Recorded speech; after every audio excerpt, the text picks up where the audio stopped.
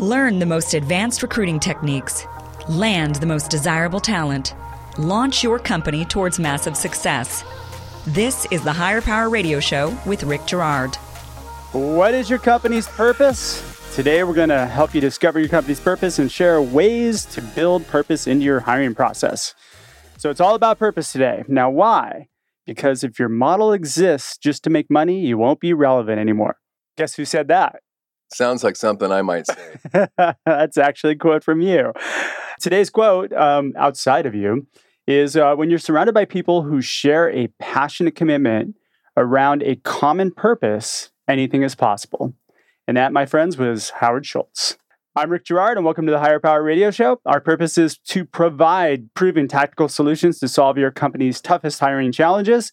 We share insights from top-performing entrepreneurs and industry experts like our guest today, Mr. Charles Antis. Charles is the founder and CEO of Antis Roofing and Waterproofing. He's a well-respected and widely known roofing expert, entrepreneur, humanitarian, and he began his career in professional roofing back in 1984. Since then, he's become one of the most trusted names in Southern California roofing industry, as well as an inspirational business leader championing social corporate responsibility. Charles just oozes purpose, which is what makes him the perfect expert for today's topic. Welcome to the Higher Power Radio Show today, Charles. Thank you, Rick. I'm excited to be here. I'm excited to have you. So today we're going to cover discovering your purpose. We're going to talk about how you get others to rally around your company's purpose. And then we're going to talk about how to hire purpose-driven people. Let's start with your origin story. I know that you discovered your purpose in a roundabout way, right?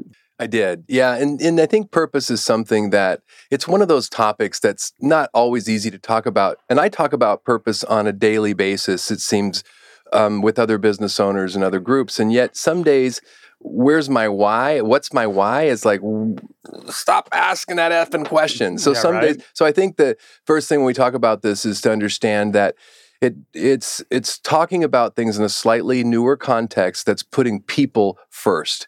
And I think that it's a more aggressive stance than what we've seen the norm in business. Well, yeah, because that's what the people want. Everybody wants to have or buy into a purpose. They don't really want to just go to get a paycheck. You can do that anywhere. Yes, and there's influence there by millennials, but there's also the millennials might be the Sherpas awakening the baby boomers, my generation.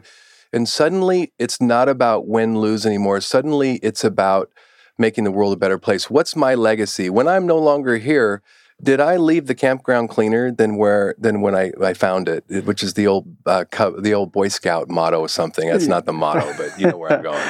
Which is cleaning up after the boomers. Yes. I said that because our engineer Paul's a boomer, and I'd like to make fun of him every chance I get. Well, what you just said socially, I think, is true. My generation was raised to do the best we could with what we had, and we understood that if we played really hard, we could win. There'll probably be some other losers. The new generation, I think, is looking for win-wins, and I think it's very exciting, and it's a good opportunity for us to have a better social conscience. Yeah, as much as people in our generation complain about millennials, I think they've brought in some great things. And I think really our generation's pissed off because they didn't do it first. There's a little bit of that. That's where the animosity comes from, right? That's another show. I love talking about that. But I'll tell you our origin story, and I'll try not to tell a long version of it. But we discovered purpose sort of stumbling on it, and it happened like this. I started the business because I had to. I needed to provide food for my young child, and I needed work, and I didn't have enough work where I was working. And so I found that the only work I could get was doing repairs on buildings that had leaks from rain. The reason I couldn't do more is I didn't have the equipment nor the staff to install roofing, but I did develop a skill that I could sniff out and fix the leak that no one else could solve. And I would offer a management company like this, do you have a property with a leak that no one can solve? I'll do it for free. And that's how I got work. Calls were very important. And so in my home office, which was a bedroom converted, they didn't have any work. My work was putting the weather stripping up on the door so they couldn't hear the kids scream, so I could get work. And I would get like 2 calls a week. maybe 3. Yeah, but most people, I mean, it doesn't rain that much in California either. Right. So that's going to be even tougher. Yeah. So a call is like precious, like, yeah. oh, so, oh my God, the phone's ringing. Hello. And so under that kind of duress, needing work and having mortgage payments of like $1,800 to make, I get a call and a lady's got leaks in every room. It's like, ka-ching. Yeah, we're going to make money. And I drive out there the next day. And as I'm getting closer to the home, I remember noticing the home's getting smaller. It's like, oops, going the wrong way. And then I noticed graffiti and things, like it was not a nice neighborhood.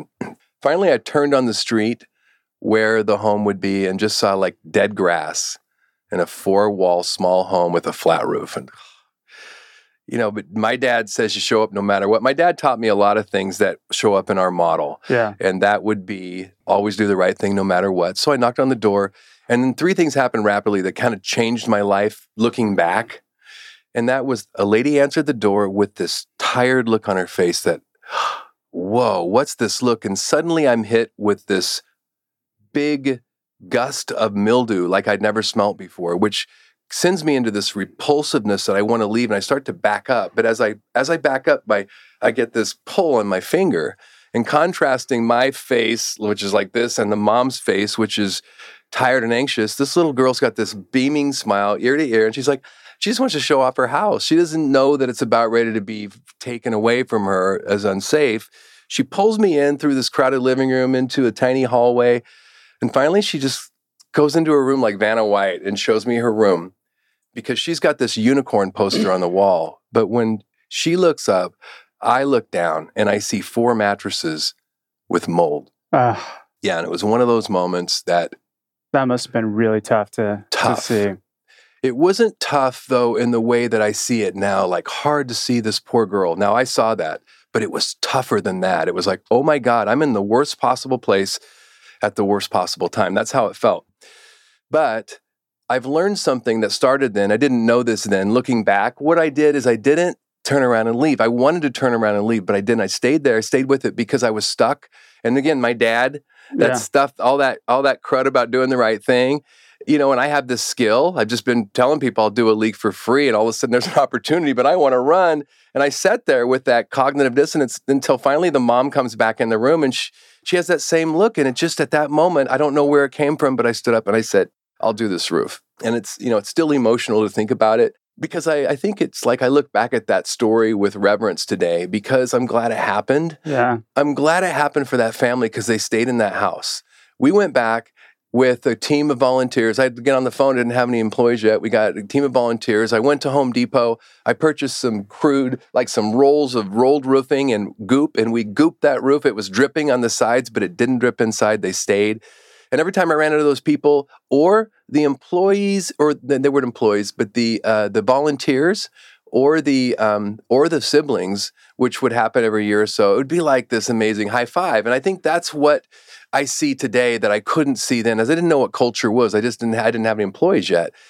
But as employees came into the company, we discovered this one thing that now is cool. But wait, now is that where you discovered your motto or your purpose that you live under for Antis? Well, let me tell you what that is. That you bring it up. Antis Roofing exists to keep families safe and dry. It's a beautiful thing. It's simple, but it took us 27 years to discover that slogan. I don't know why, but that is true the essence of our why. And when you call Antis Roofing and you talk to one of our 33 office employees, any one of them, and you tell them you got a roof leak, because they know why we exist, it's not making money. Now they understand that comes later, but we exist to keep families safe and dry. So there's no misunderstanding about what we do and when, and nobody does a better job of keeping families dry. We get out there, we tarp it, we do whatever we can. If we're not going to collect payment on that, keeping them dry, it doesn't end up being the thing that we worry about. And because our focus is on keeping families safe and dry, and all my people know it, all of the questions kind of trickle down, and people know they know they're not going to get yelled at for losing money on a job, because we smile at that if somebody benefits. We look for the greater good. Thanks again, Dad. That's fantastic. All right, so you stumbled into your purpose like at that moment. We did, and so I pulled away from the story, but we ended up. This is the other saying that it evolved eventually as we exist to keep families safe and dry. But the way it showed up first was, God, You can't let anybody have a leaky roof just because they don't have the money to pay. That was something I remembered hearing myself complain about, echoing, God dang it, I can't let anybody have a leaky roof just because they don't have the money to pay. And that would actually come up in our management meetings. Somebody would have a leaky roof. We have all these stories that are just huge in our culture, and imagine what that does. And one of the stories is a family. I don't know why sometimes it makes me emotional, but it's just a random guy that I reached out and said he had a woman that needed help with her roof. And we went out there, and I never even met her. Our team went out there, but her husband was dying, and her roof was in really bad shape. And we went out and we took care of that roof. And what it did for my employees was really cool. And I think that's what I've discovered is like, I do it. I'm a marketing guy. I tend to think outside the company, and I tend to think of the impact in terms of people. But sometimes I overlook this opportunity that occurs when this happens to your culture. I mean, this truly transforms people when they get to be involved in changing people's lives and helping people like it was their own mother. And so you can't imagine the difference. One of the things I know we'll get to, but you go back to that, the stat in our industry, in the roofing industry, more than 50% of the employees will leave their place of employment this year across the board. And at Antis Roofing, we retain 93% of our employees. And the value of that is, I remember when I first started my business and somebody would come into our Vistage class and they'd say, every time you lose an employee doesn't work out, you lose $70,000. And I thought it was horse crap. In time, wow, I think that's an undersell. I think it kills everything when you lose that momentum. And so that retention. Anytime you lose somebody, it kills the momentum big time. In multiple departments, you have all those sturdy legs holding your company together, and you have multiple legs weak, and then you see companies all out fail. And they were shocked. What's that stat? And I misquote stats bad, but like, more than half of the Fortune 500 companies from 10 years ago are out of business. Is that right? Relatively. Yeah, something like that. It's like, but I think that's been more a result of technology than it has been anything else. Sure, but okay, that's a great point. But you're absolutely right. But I feel, my expertise is on the social side of things. I feel that the explosion in what's going to happen in the social side of business is going to feel as exponential as what's happened in technology. Agreed. A quick story. Dallas Imbido, locally, he is the CEO and the founder of Big Rents, Cush Bottling, several on their way to billion-dollar companies. Sure. And we were at lunch one day, and he's a brilliant guy. He's 31, I think, and he has several companies, several more. It seems like every week he's got a new winner, and he thinks differently than I do. And so we were at lunch and we're talking.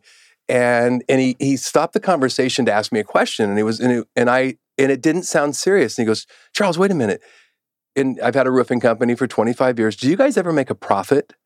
That's what his question was. And I think that was a profound moment for me, because what I heard was from one of the most brilliant young people has this Amazon mindset, or this 100% reinvestment mindset. Sure. And I think what's the shift that I feel right now is that investment has to start with your people.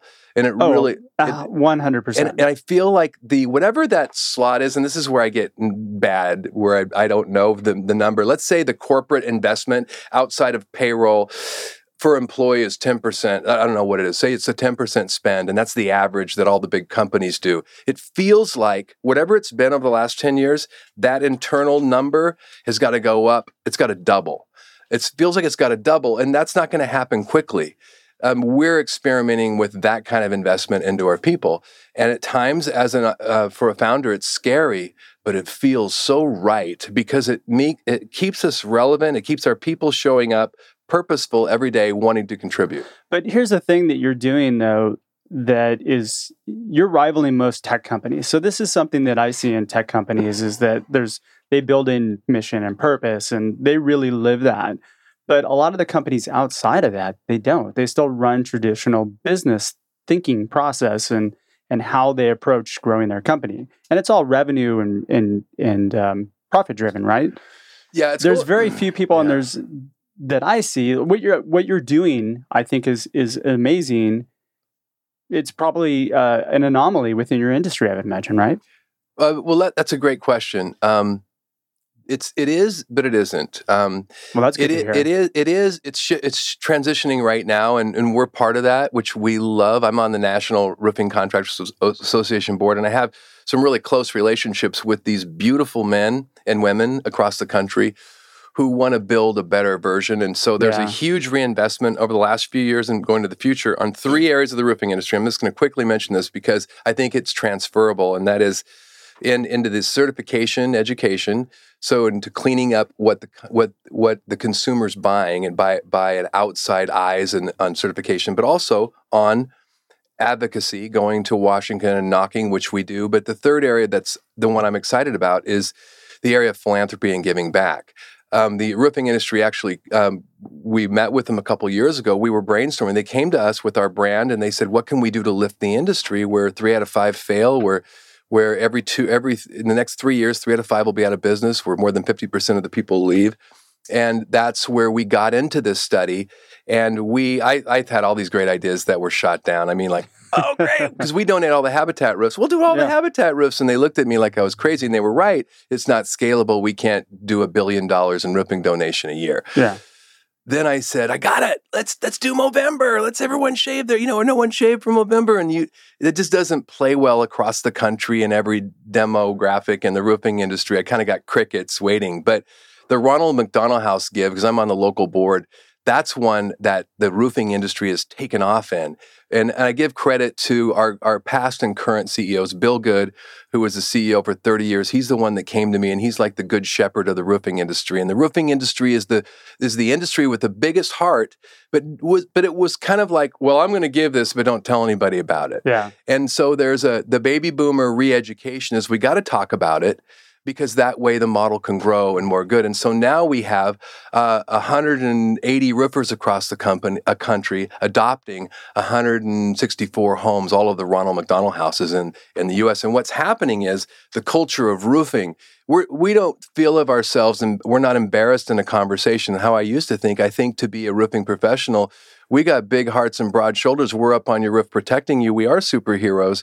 And we have a big heart for the community. So it's a really different feel to be a roofer today. And we're transitioning an industry with purpose, just like the tech industry. And it didn't feel like it could stick at first, but it's sticking. And if you look at me, you can tell I'm having a lot of fun doing this. And if you look at our people, if you walk inside Antis Roofing, which I welcome you to do, and you're going to feel the culture. It's thick like butter. Is that good, butter? I don't know if that works. It's thicker than milk, right? Yeah, okay. So all right. So then why is it important to have purpose? If I'm really starting up a company right now and I'm driving something new, why should I have purpose? I mean, I just want to make money and pay my rent. Well, let's talk about internally for you and those that are there, but let's also talk about what it means to those that you're trying to attract. So you want to talk about for you or for the external? Well, let's just say attracting. Well, if you're going to build the company, you need to attract people, right? You can't scale by yourself. It's one of the things that's clear is it's like the quote you said, which I've said, I probably stole that quote from somebody and think I said it.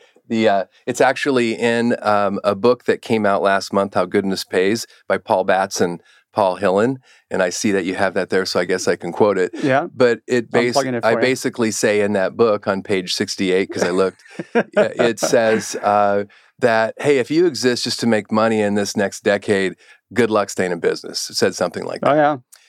I don't feel that's true. I know that's true. And I know that's true by who I talk to and by how I'm looking at things. I'm not operating the company anymore. I'm very fortunate. I'm outside and I get to go to a lot of board meetings and see how other people operate companies and nonprofits and causes. And I'm starting to see patterns, and I'm starting to see that we're moving in the right direction because it's just so true. It's all about putting people first today. I'm gonna go too deep here. Pull me back. You know what's interesting is I heard Gary Vee talk about this the other day, where he was talking about like your job as a leader is to serve your people, and that's really what your purpose is. Absolutely. It's not to drive profits, not to anything. Those things are important, and they would drive business growth, but it doesn't retain people. It doesn't keep people there. I totally agree. If you're just joining us on the live stream or the podcast, you're listening to the Higher Power Radio Show. I'm Rick Girard, your host. And today we're chatting with Charles Antis. He's the founder and CEO of Antis Roofing and Waterproofing. So today it's all about purpose. We're talking about purpose and how to build it into your organization. So let's switch gears and talk about hiring, right? Okay. I think that's kind of a really important piece that, okay, so we've defined that you need purpose. So we're going to help you figure out how to get it. You found yours by accident, right? I mean, you kind of stumbled into it. I found mine through kind of the radio show in a way.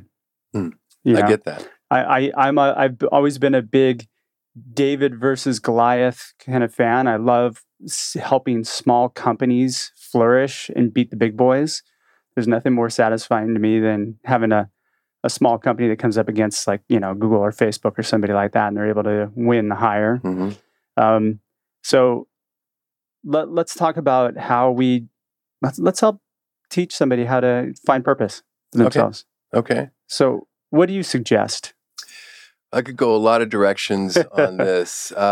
Purpose is something that again, it happens more when you pause to reflect on what happened. Things happen to all of us every day. Sure. And if you just grind, if you're working 80-hour weeks, you don't pause to realize the relevance of the stories that happen every day. Yeah. First thing I have to say is sometimes you have to pause. And then if you pause during the day, like I spend time every morning getting my head on right, bicycling, swimming, whatever it takes, just so I can pause and realize what's happening. And when you pause, you can go back and see things. So I think of an experience in Thailand I had I used to be Mormon. I'm a foreman now. You're Jack Mormon, right? Foreman. Jack Mormon is somebody that maybe believes who just drinks or something. Okay. I can drink without I'm a guilty conscience. So. I'm a Catholic. Yes. Former Catholic. Yeah. Okay, that'll work. I forgot where I was going with the story now. Which story was I talking about? I just derailed you. That's all right. We'll get back. Where were we going? Thailand.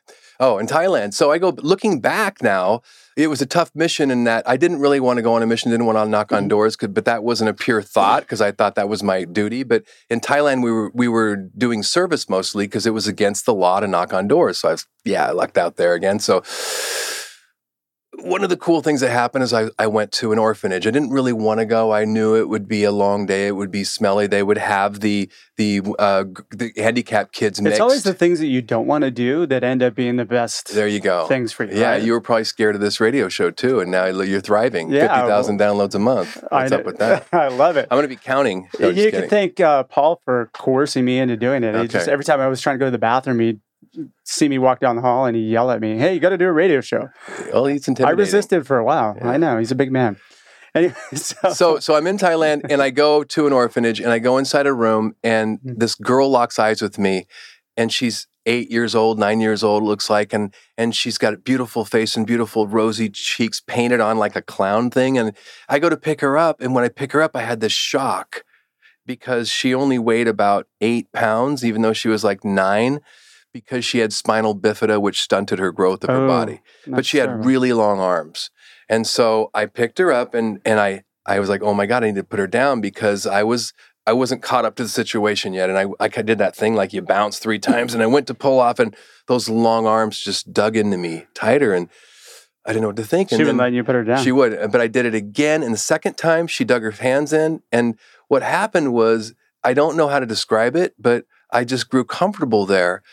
And I didn't know how much time passed, but 4 hours passed with me holding this girl. Now, what happened is kind of like when I describe it, the best way to describe it is I think of like when I'm a little kid and my grandma in that wooden stove cooking with this wooden ladle and she's stirring it up. And that's what it felt like. Something was stirring me up. That is a moment that we have that maybe people have that because suddenly holding this girl was more important than everything else. And I didn't have that pause. And it took a long time to put that in perspective, but that was a purpose. That was a purpose moment in my life looking back. And I think that was a why, right? Why did I exist right then? I think looking back, she existed to wake me up. I think she was my Sherpa. That's why it happened. But at the time, I thought I was supposed to save her into Thailand. I was looking into adopting her, which was really not why it happened to me. Yeah. But my point is we have these things that happen in our life if we pause to recognize them. And if we pause to recognize recognize them, those things that are important to us show up. And I'm not speaking in any kind of religious way at all. This is just who you are. Reflecting on what's going on. I look at like a DISC scale, like a personality assessment.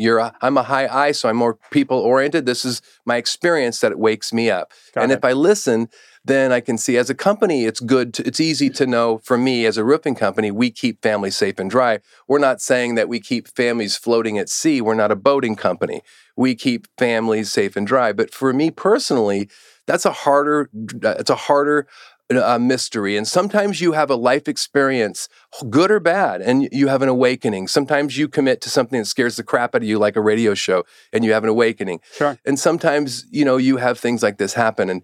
And so, but that is an important step in having that moment. And then if you don't have that moment, you got to dig. And so the way key we to this dig is really you need to sit down and reflect on your why. And then once you know your why and you understand that, now you need to enlist the help of other people to help you execute that why. Yes. I think a really good tool that I think works is going deep in your HR, digging down and letting your people know and finding out for yourself who you are. That DISC assessment to me was huge. When I found out I had a high I, I forgave myself for always wanting to be the center of attention. Sure. And then I understood my marketing and customer care skills better.